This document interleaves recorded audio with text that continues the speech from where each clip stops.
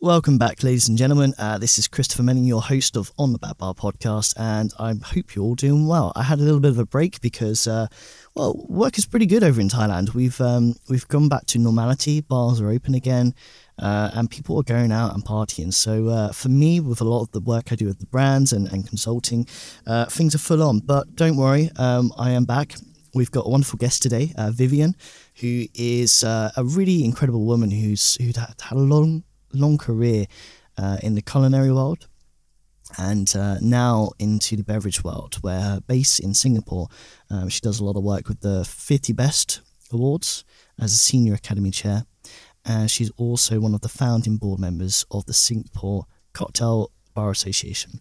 So it was really cool to hear about her journey and also about some of the insights from the industry and what she feels that is needed to move forward. Enough babble from me, guys. Really hope you're well and enjoy this show.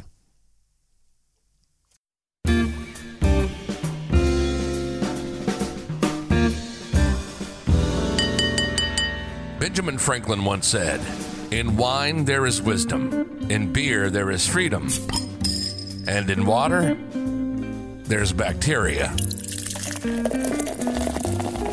No bacteria here. This is On the Back Bar, hosted by Christopher Menning, an industry expert, author, and bartender who's been in the industry for over a decade. On the Back Bar is your gateway to talking to the people behind the scenes at bars, distilleries, and vineyards around the world.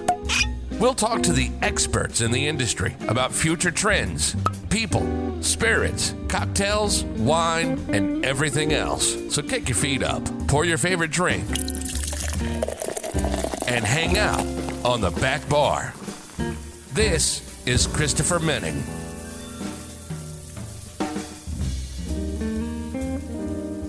Vivian, thank you so much for coming on the Back Bar podcast. How are you doing? How was your week? Yes, thank you for having me. It's been really quite a week. But as I always say, it is better to be busy than bored. So I'm definitely not bored at the moment. Good to hear. And how is Singapore? Singapore, we're doing pretty well. I mean, given the state of the situation in other markets, Singapore has been effectively open since phase 2, so that was sort of end of June.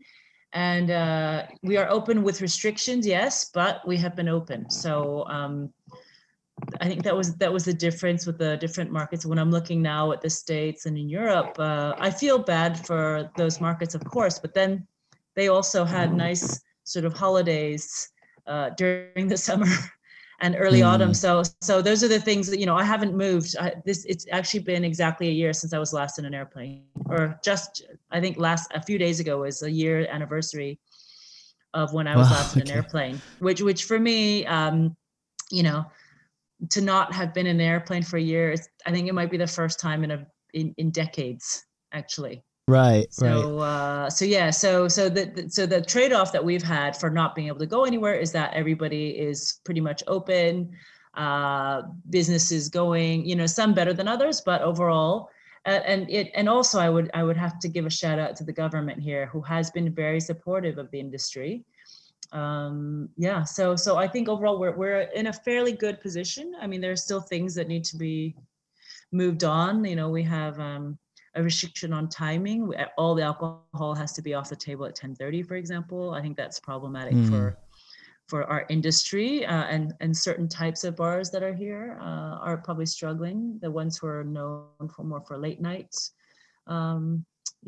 business. But at least I would say 95% of the places are open. Good. Have you seen an impact from the lack of tourism in Singapore? I don't know how strong the tourism industry was there, but it must be a lot quieter.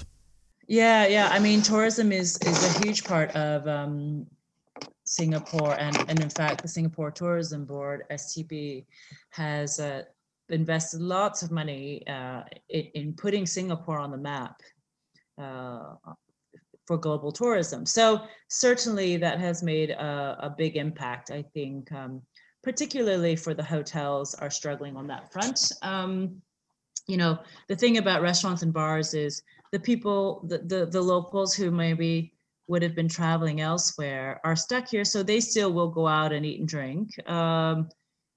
And that's why, and I think especially you will see a certain population, a very wealthy population here, they still want to spend their money. So if you look at some of the really high-end places, you know, Odette, for example, you know, the 3 Michelin star restaurant by my buddy Chef Julien, I think that's booked out months in advance. You know, it's very difficult to even get into that restaurant at the moment. But hotels, I think, are still struggling. I mean, they did a whole bunch of there are some of them who did the whole stay home, the quarantine. They became sort of quarantine hotels for a while, and then now there are a bunch that have been doing staycations. So that is something that is becoming obviously a new market that was not around before, not to the extent that it was previously. But I still think probably it's still not to the levels that it used to be, certainly. So I think hotels definitely have been impacted. And then, you know, just overall, I think a lot of tourist attractions are probably also, you know, I think a lot of the locals maybe will not be doing so much of the Universal Studios and some of those things. I think some of the casinos possibly, I think they're probably hurting as well. But yeah, so definitely you do see a difference. Although, like I said, since things opened up, and I would say especially in the last few months, places do feel busier overall when you go out. Okay, well, that's good to hear. And yeah, I can really understand a lot of the parts. Staycations, definitely been working in Thailand actually. A lot of hotels are sort of surviving on that, but yeah interesting. Yeah. Well, in Thailand, you can still travel. You can still travel domestically, right? I mean, that's the difference. I mean, I was just talking to Philip Bischoff, and he's going to do a lovely little jaunt down to Phuket with his family, and I'm supremely envious because I can go about as far as Sentosa, which is 20 minutes away. Yeah, I saw him 2 days ago. He mentioned about it. I mean, we're quite lucky because the beaches are on our doorsteps. But actually, those places like Phuket, they're like ghost towns. No one there at all, unfortunately.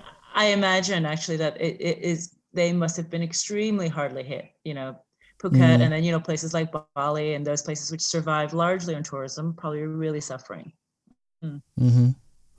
Well, look, I think it's going to be a really interesting conversation going forward because now we can focus on you, and. I'm really interested because I did my research as I always do, and it's phenomenal, your journey. You've lived all over the world. You've been involved in many different aspects of culinary and drinks business, and I think it'd be great to, I guess, start off with your origin story, if you'd like. Sure. Sure. I'm actually Chinese American. I was born in San Francisco, and I grew up in St. Louis, Missouri. And I have been in the hospitality business since I was basically 4. That's when my dad opened a restaurant. So I've always been in that world growing up. And at the age of 8, I pretty much was, you know, in charge of the house and taking care of my brother while my parents worked at the restaurant. So one of the original latchkey kids. And then and as many kids do in the States, not too long after I started working. So I think I was around unofficially 12 and officially 14 when I started working in the restaurant.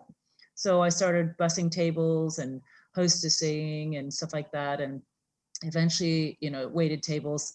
And that was just, you know, something that was pretty normal. And I honestly think it was an amazing educational experience. And I call them my small people. I have 2 kids who I would, you know, in a heartbeat, as soon as they're old enough, I will definitely send them.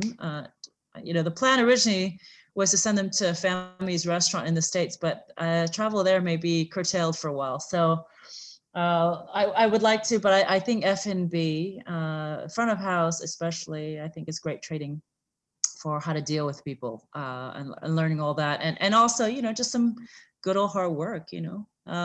So that's kind of how I grew up. And then but my parents were immigrants and they were not keen on me continuing in the industry. They wanted me to, their whole point of going to the States and working hard was to give their kids a better life. So they pushed me in towards academia, and I was a good girl. I was a very good student. So I went off to university, and although I still worked, in a restaurant on the side then, because I liked having money, but they didn't let me work in their restaurant. So I went off and found another job, much to their dismay. But anyway, I still kept up with my studies. I graduated, and then I started working around the world. And then I just carried on in the corporate world for quite a number of years. Yeah. And that brought me sort of that, and the love of languages and new cultures brought me sort of from St. Louis to Paris to Tokyo to Singapore the first time. Then I ended up going to London to do my MBA at London Business School, worked there a bit more. And then, eventually the corporate world was interesting and I learned a lot, but I realized eventually when I got to London that it wasn't really where my heart was, and I needed to do something that I was really passionate about. And so that's when I quit the corporate world and just started doing food. And when I say doing food, it was really as simple as just catering and giving cooking lessons from my flat in London. And at the beginning, it was just word of mouth through friends. And then eventually I built up a business. And then through contacts, actually through my MBA contacts, funnily enough, I met a lady named Anne Willen who had a chateau in Burgundy. And she's a prolific cookbook author. And she happened also to be working on a very big cookbook at the time. And we got along. So I went down, basically, at that time, I went to Burgundy every month, and I would go for about 2 weeks a month. So every month I'd go back and forth between London and Burgundy. That went on for about a year and a half. And during that time, when I was in Burgundy, I would either be working on the book, and that's where I really learned all about editorial and how to write a cookbook and how to test recipes and research and, learn about photography and all this other stuff. And then she also ran gourmet holiday programs out of the chateau. So I would cook for the guests there and manage that. And, that was another angle of hospitality, managing these guests who were coming from overseas and had different expectations. I would translate because I spoke fluent French at that point. So I'd translate for the visiting chefs who were giving demos. And then through her, I also had some amazing opportunities to work in Michelin star restaurants, one in Paris, one in Burgundy, where the majority of my professional, I would say, cooking experience was in those places. I learned huge amounts. So that was really where it all kind of came together. So that's where that's where I moved, because my previous experience in hospitality was front of house. And I'd done pretty much every job front of house. And then when I came to this point in time, I did pretty much all the jobs back of house. So I'm proud to say that I know I've done every single job in a restaurant or front and back. I've even bartended in the past. I have a very good understanding of how all the different bits work and how they work together.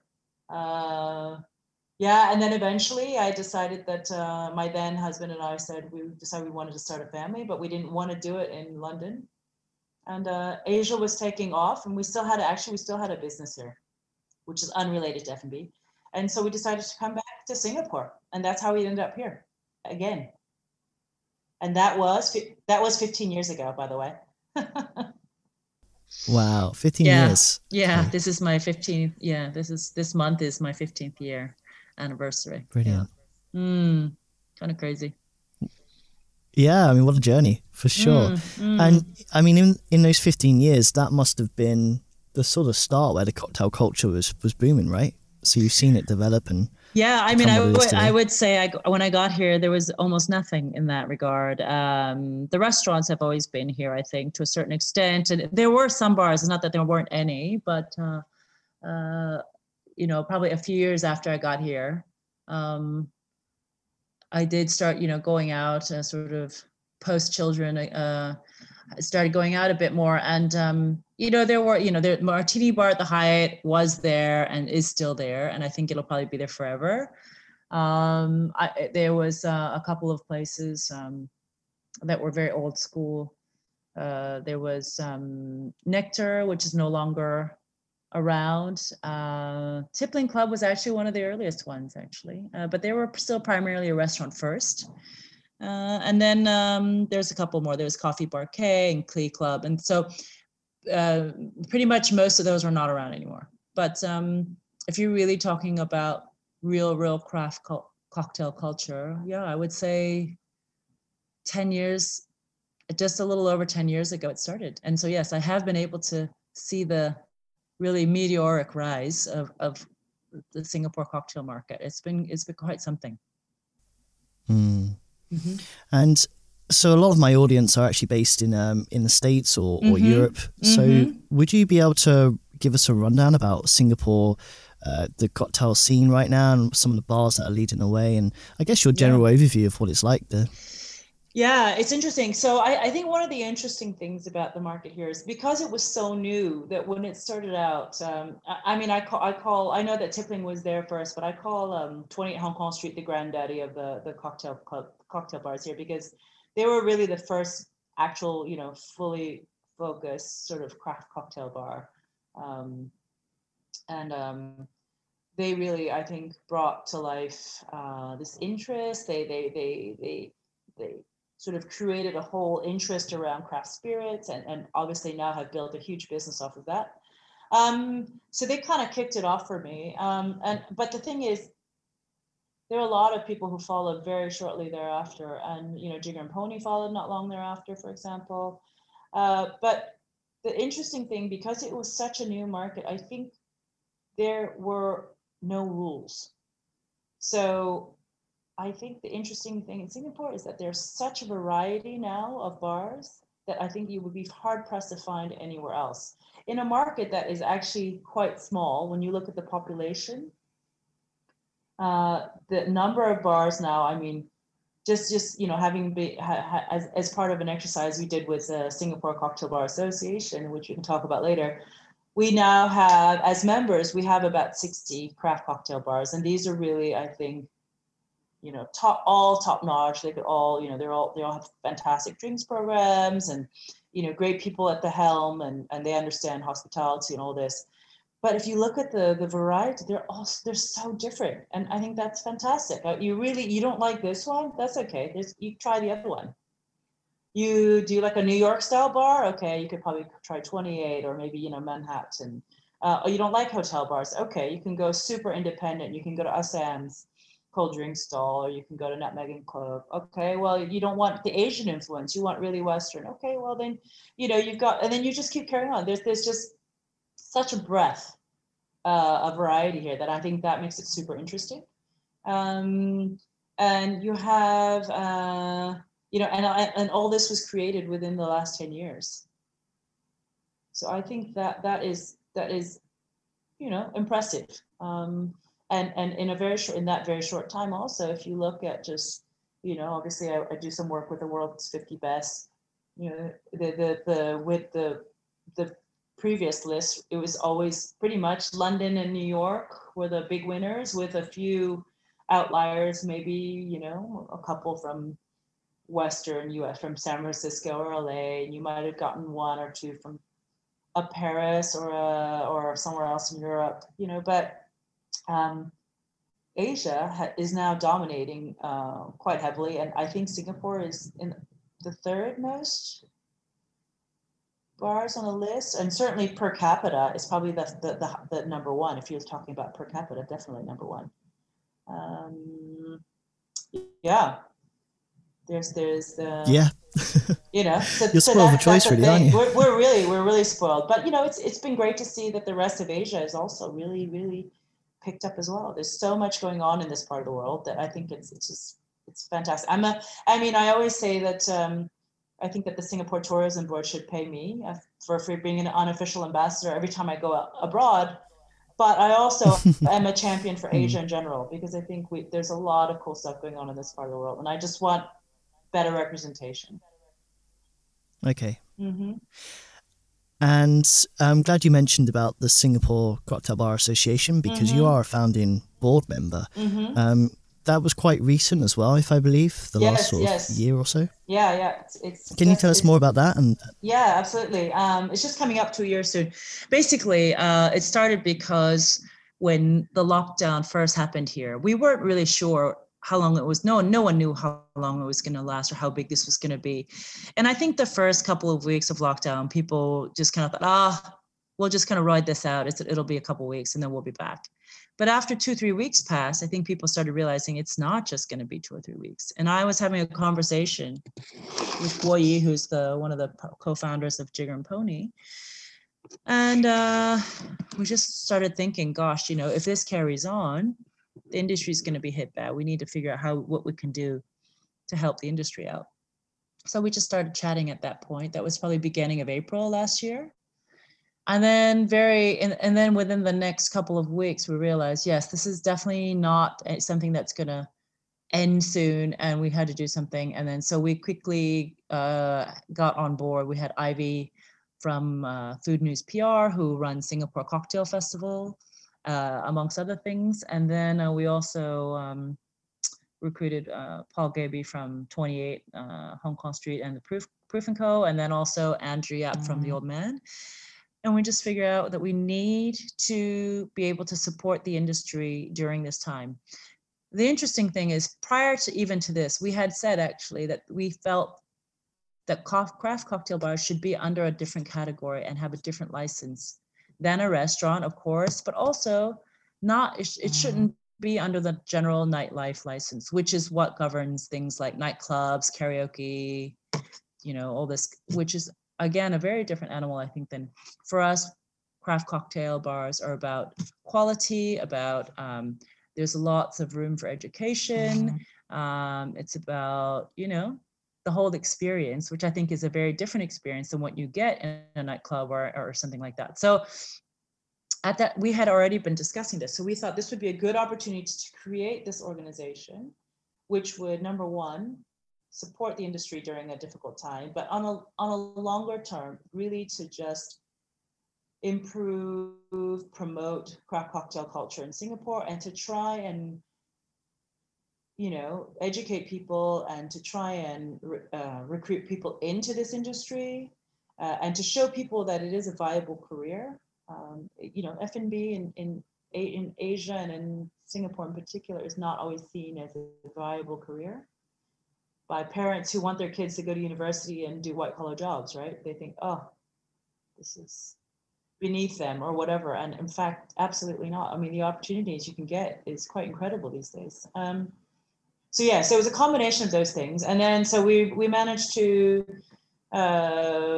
quite quickly get this association off the ground. It is an actual listed company. It's actually a registered company, but with a limited liability. And then we were able also then to very quickly get on board a lot of the brand, pretty much all the major brands to help sponsor.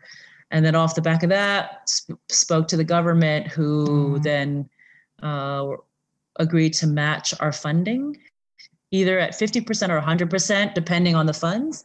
So I mean, we managed to raise, or to get pledges to raise quite a large chunk of money. So then after that, what it's been since then is just the rollout of how to implement this. So that always takes longer than you would hope, especially when dealing with government. And this is the first time for anyone doing this kind of thing. So it's a lot of learning as we go and figuring it out. But, what we have, I think, managed to do is to have this organization that is now a thing that people can look to for information. It's a resource. We have been distributing funds so the first round of funding was for individuals. And the big part about that for me was that it helps people who are not Singaporeans, because I think everyone will agree with me that the Singapore cocktail community would not be what it is without the experience, knowledge of, and hard work of people who came into the market. We have all sorts of expats. We have loads of Filipinos, Italians, Australians, whatever. And all these people brought, their experience, their passion to the party, and have made Singapore cocktail scene what it is today. But unfortunately, because they're not Singaporean, they were not getting support from the government. And so one of the big things for me about not being Singaporean, I'm PR now, I'm permanent resident now, but not being Singaporean, one of the big things for me was to make sure that these people were somehow, given some support, and that we could tell them, look, as much as we can, we will try to support you. So that was one point there. And so now we're going on to round 2, round 3 funding, which is supporting the businesses. Round 2 is about rental relief, because like I said, the government's been very good about, they did support on rental relief for quite some time, but that's done now. So I think now people are going to start feeling it. And so what we're saying is we do have some funds for rental relief, and we will prioritize new business people who are running 12 months or less as of April 2020, because we feel like new businesses are at most at risk. So, and then the next round will be people who have suffered at least 35% impact on their bottom line. And, so with those groups, if you apply and are eligible, then you will get up to 1 month's, up to 20,000 Sing of rental relief, depending on, what your rent is. And then the round 3 is open to all of our members, which is that everyone is eligible for $1,000 sort of credit, if you will, to help towards any kind of marketing. So it could be photography, food styling, PR agency, social media, whatever. They're all eligible as long as they apply and, submit the receipts and all the stuff. And then, it's just, again, to help, because people during the time that they were closed were able to come up with new menus, but also people want to communicate how their new safety measures and all this, their offerings, all this stuff like that. So that's what that third fund is for. So, and then on an ongoing basis, we've done every couple months or so, we've been doing an industry talks. So the most recent one was about a month ago, and that was about operational excellence. And the next one is coming up next month is about bar economics. So we're trying to make it very practical and useful information for people to take away with. And then, that's going to be ongoing. That's ongoing. We've got stuff coming. We've got a whole plan for the year of topics. And we just, we want to be a resource. We want people to be able to benefit from the stuff that we're doing. And there's more, but it's too much. I can't get into all that. I'm sure. Yeah. Right. It's, no, I think it's fantastic work. And I'm really happy to hear that the government got involved firstly. That's pretty good. And it's also good to hear that you're looking after the expats that come into Singapore. Because I think you're right. Being an expat in Thailand, I do feel some of those pains too. Yeah, sure. Oh, fantastic. So for the audience that are listening, how can they see some of this stuff that you're doing? And is there a website or is it on social media? So Singapore Cocktail Bar Association has a website, indeed.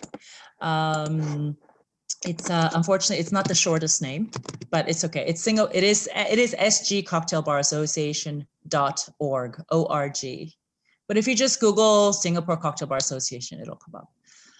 So on there, what you will see is our fund, the COVID relief funds, and then you'll also see who all our members are, and all our sponsors, all our lovely, lovely sponsors.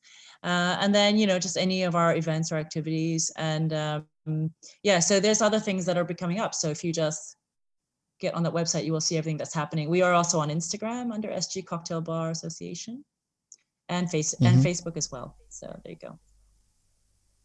Yeah, good to hear. Yeah. So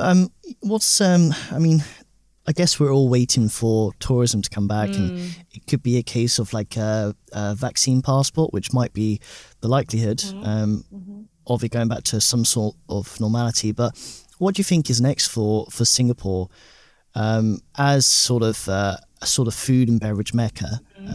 It's pretty much. Do you think it's hit the peak, or is there more that needs to be done, or is there anything exciting coming up ahead? I know that's quite a broad question, so take that as you want. But, it's interesting because, I hope you're right. And God, I miss traveling. But I also am trying to manage my expectations and think that 2021 may also be fairly, low key on that front, because I don't want to get myself worked up. Last year, when Singapore announced a travel bubble with Hong Kong, I got a bit too excited and booked a flight.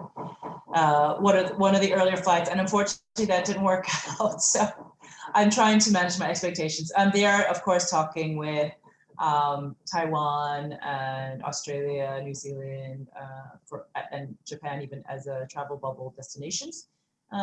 So that's in discussion right now. But again, like I said, I'm trying not to count on that personally. And even from a professional viewpoint as well, that's just not going to bring in enough at the beginning. But I think the interesting thing right now is because everyone has been here and has been stuck here, people are realizing that there is a captive audience here. Like I said before, there are a lot of people here who have a lot of money.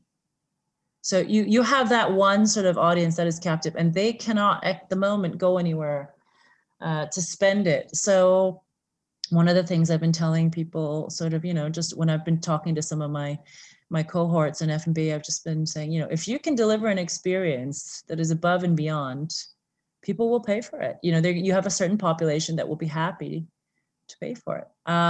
So there's an aspect of looking at your offering. I think that a lot of people are doing, and like I said, I think the high-end places actually are doing quite well. Yeah. I think the other thing is, I think people are rediscovering that, I have said several times, Singapore is very small, and it is compared to other places, but there's still a lot here on offer that people don't know about. Even as someone who's lived here for 15 years, I am discovering things. There are new neighborhoods I haven't really been, I haven't been to much. There's still parts of Singapore that I actually really haven't been to for whatever reason. And I'm just realizing like, oh, okay, I can actually take a little bumboat there and do a nice bike ride. And it's, Singapore nature will still be lacking compared to some places, but there is still something there. There are farms here. They're not comparable to some other places, but there are farms here. There are things that you can look at, and there are options. So I think people are now looking at how they can spin that around and look at Singapore as a destination and focus a bit more inward, which I think is good. I think it's good. So I think that is not going to go away anytime soon. You have people who are doing, urban farming, and so and that meshes obviously very well with some of the F&B offerings. So I know now people are doing collaborations on that front. And the thing that I've really liked seeing in the last 6 months in particular is industry supporting industry here. So for example, Atlas at one point last year, they're doing a whole series of Martini Mondays. People can't travel to do guest shifts anymore, but what Atlas did was bring a bar from a different bar each week to come in and do, a little sort of martini showdown. So the visiting bar would offer 2 or 3 of their drinks, including definitely one martini, and then Atlas would have theirs. And it was sponsored, again, thanks to brands who are sponsoring this. They were able to keep the price very reasonable. You got a drink and then you got a snack, and so that made actually Mondays something to look forward to. And they did that every week for months. I think I only missed one of them. So I had very hectic Mondays for a while. And then now, you have, like, for example, Mo Bar at Mandarin Oriental. Their most recent bar menu is an incredible journey around Asia because they weren't able to do it in person. So they did a lot of collaboration virtually and are able to bring drinks from some of the other places to Singapore. So, I think it's like bringing the world to Singapore is one theme. Supporting each other, I think, is another one. And that's still going on. No Sleep Club, they're doing restaurant and bar collaboration. So No Sleep Club just did a collaboration with Restaurant Zen that I went to this week. So that's under the guise of Michelin. But then very soon, I know Manhattan's doing they have a whole Friends of Manhattan series, which has traditionally been bars, but now they're doing with some of the nicer restaurants in town. They're bringing the chef in to do a cocktail and dinner pairing. So I'll be going to that. I think it's in about 10 days. I have to double check the dates. A week. maybe a week. Nice. I Okay. think it's next week. So, so these kind of collaborations that are within, I think is going to be happening at least for this year, because I honestly don't think there's going to be a lot of travel this year. And I think that For sure. that now people are sort of used to this idea. I think that this looking at what Singapore has to offer, I think is a good thing. I think we've all been very lucky to travel as much as we did, but maybe that is one of the reasons why we're having so many problems now. So we have to realize, oh, actually, I have friends who used to travel every week in the corporate world for business, and yet somehow they still survive. They haven't gone anywhere in a year. They're still managing to do business. So we have to ask ourselves, did we need to do some of these things, some of these trips? Probably not. So yeah, it's really, I think it's really getting people to have a good look at, what we can do ourselves to improve the situation, and then looking outward at how to support the industry, and then just be clever. Just open your mind up. Well, can't travel, let's try this. Oh, that's someone I never would have collaborated with before, but okay, I know some chefs who are doing there's a local brand here called Super Mama, who does some really nice tableware. They got some chefs to do a little collaboration where the chef series where they design plates. So my friend Willen Lau did a plate, LG Han from Labrador did a plate, so there's just a lot of things. If you just open your mind up, there's a lot of things you can do. Yeah, very insightful. Well, I mean, I'm very jealous about all this stuff that's going on in Singapore. I mean, we've got good stuff in Bangkok, but especially Manhattan and the chef pairing, I'd love to go to that. So yeah, let me know how it's like. Yeah, I'm looking forward to that. So just a few more topics before I let you go for the day. Of course. I'd like to talk about the 50 Best and some of the work you do with them, because this year we've got the first edition of the 51 to 100 list, right? Correct. Yes. Yeah. So what are your predictions, maybe, or like how involved were you in this? I don't do predictions. I never do predictions, but okay. Yeah, I don't do predictions. But what I will say is, so for those who don't know, my role with 50 Best is that I'm Academy Chair for Asia, which means I help to curate the voter panel. And I've now been doing it long enough that they recently were very kind to now call me Senior Academy Chair. I think that just means I'm old, but anyway, Senior Academy Chair. And whilst I was doing the job sort of solo the last few years, this year I'm very happy to have on board some very, very cool and capable people. So I've got like Holly Graham, and who's based in Hong Kong. She's looking after Hong Kong, Taiwan, and I think it's Korea. I can't remember now. I have to double check. And then Priyanka, who's in India, looking after that market, and then Nick Caldecott in Japan. So that helps me, divide my workload, which I'm very grateful for. But also, it's just nice to have other people to bounce off of when it comes to some of these things where, when you're operating in a vacuum, I would say it's not always healthy. But what we try to do is really, when we say curate a voter panel, it's really trying to come up with people who will do, who will do the job right and honorably. One of the big caveats is that it has to be completely anonymous, which wasn't the case when I first was brought on board. That people were announcing after they voted, thank you for allowing me to be on the panel, and I just thought, oh, that's just not really on. I feel I come from very old school, like when I used to review restaurants, really old school, where you pay for your meals and it's all anonymous, and that's the way it should be, in my opinion, to be truly objective. So that's one aspect, and then the other aspect is really just to get a good representation of people who vote. It shouldn't just be bartenders. It shouldn't just be brand people. So now we have in the mix, I think over the last couple of years, we've been able to come up with a good mix of bartenders, brand people, media, but also the very forgotten but very important consumer.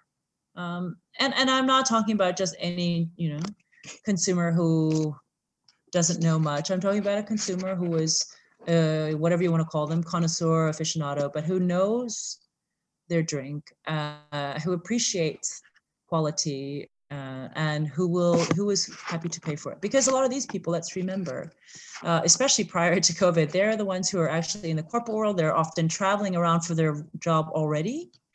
And so they actually get more exposure to a lot of these places than the average bartender, for example, is probably working too hard and doesn't make enough money to travel as much as some of these guys do. So their exposure to what is available outside of their own market is going to be limited. Nothing wrong with that on the one hand, but also when you're looking at a regional or global vote, you do need people who have exposure to different markets. So that's what these guys bring to the party.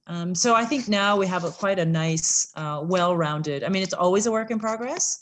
In the last couple of years, it's also about trying to get gender parity where it makes sense. I've never believed in appointing someone purely on the basis of sex or race. I think that's also, I don't know if we're allowed to swear on this podcast. I think it's bullshit. Yeah, it's go for bullshit. It's total bullshit. I mean, I grew up as a Chinese American in the Midwest in the 70s and 80s, and I got bullied mercilessly. But I am completely against affirmative action. Okay, you have to earn your way, no matter what. All right.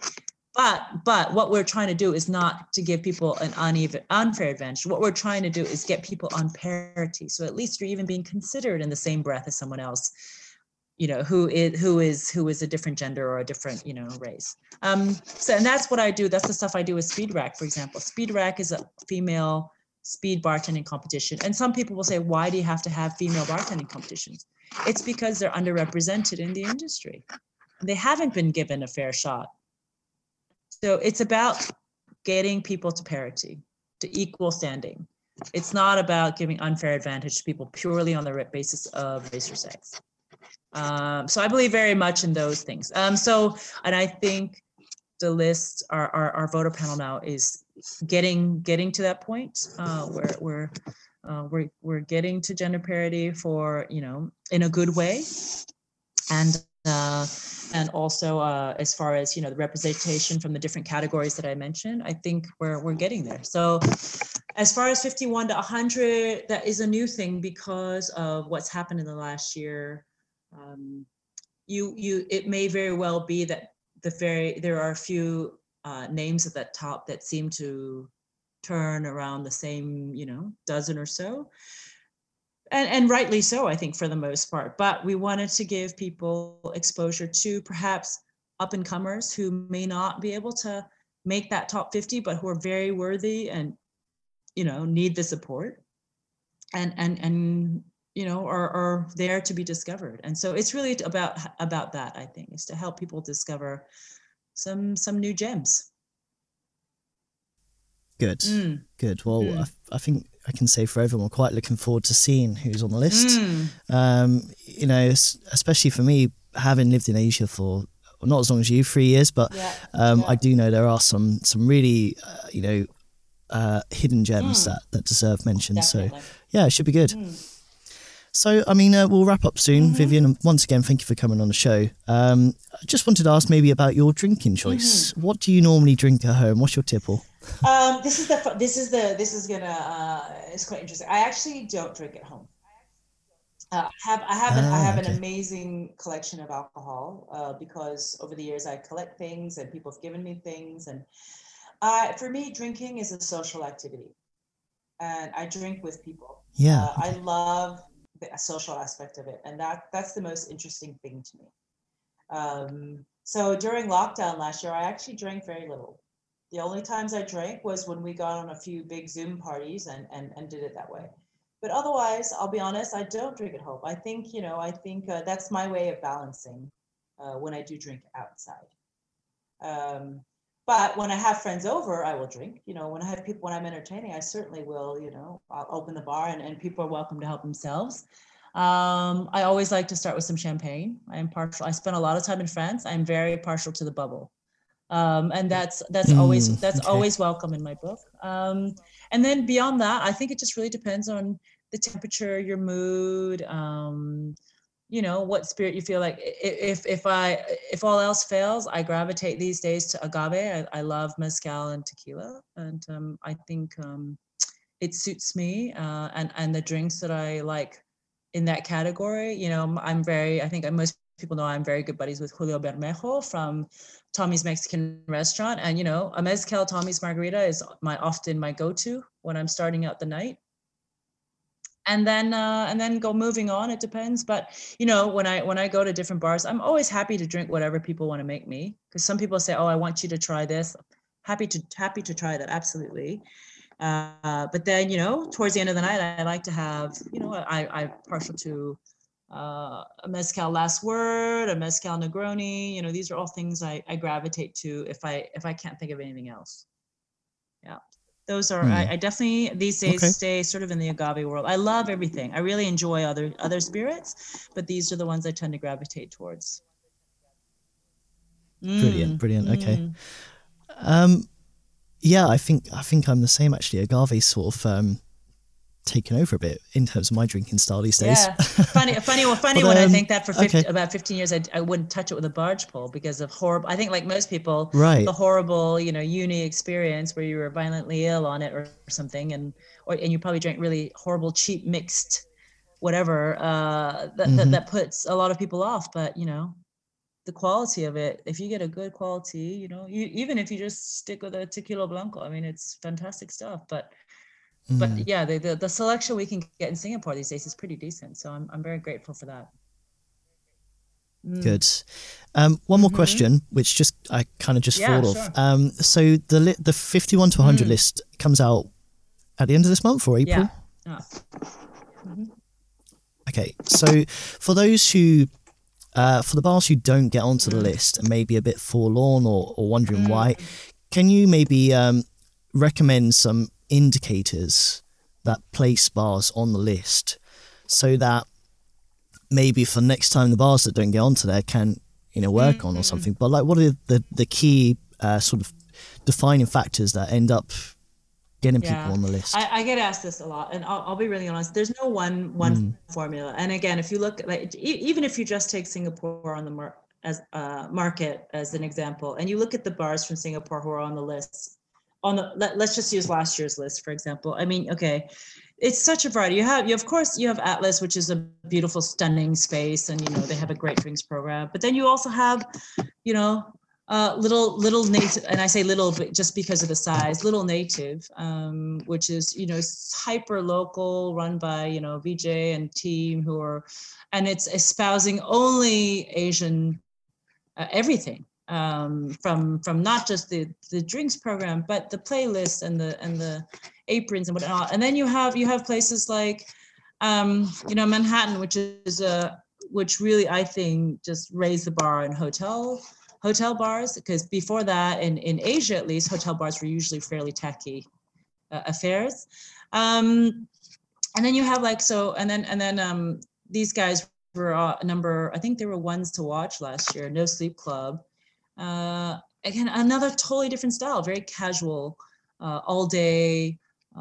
They have, you know, really nice food. They have it's a fairly small menu, but everything they do super well.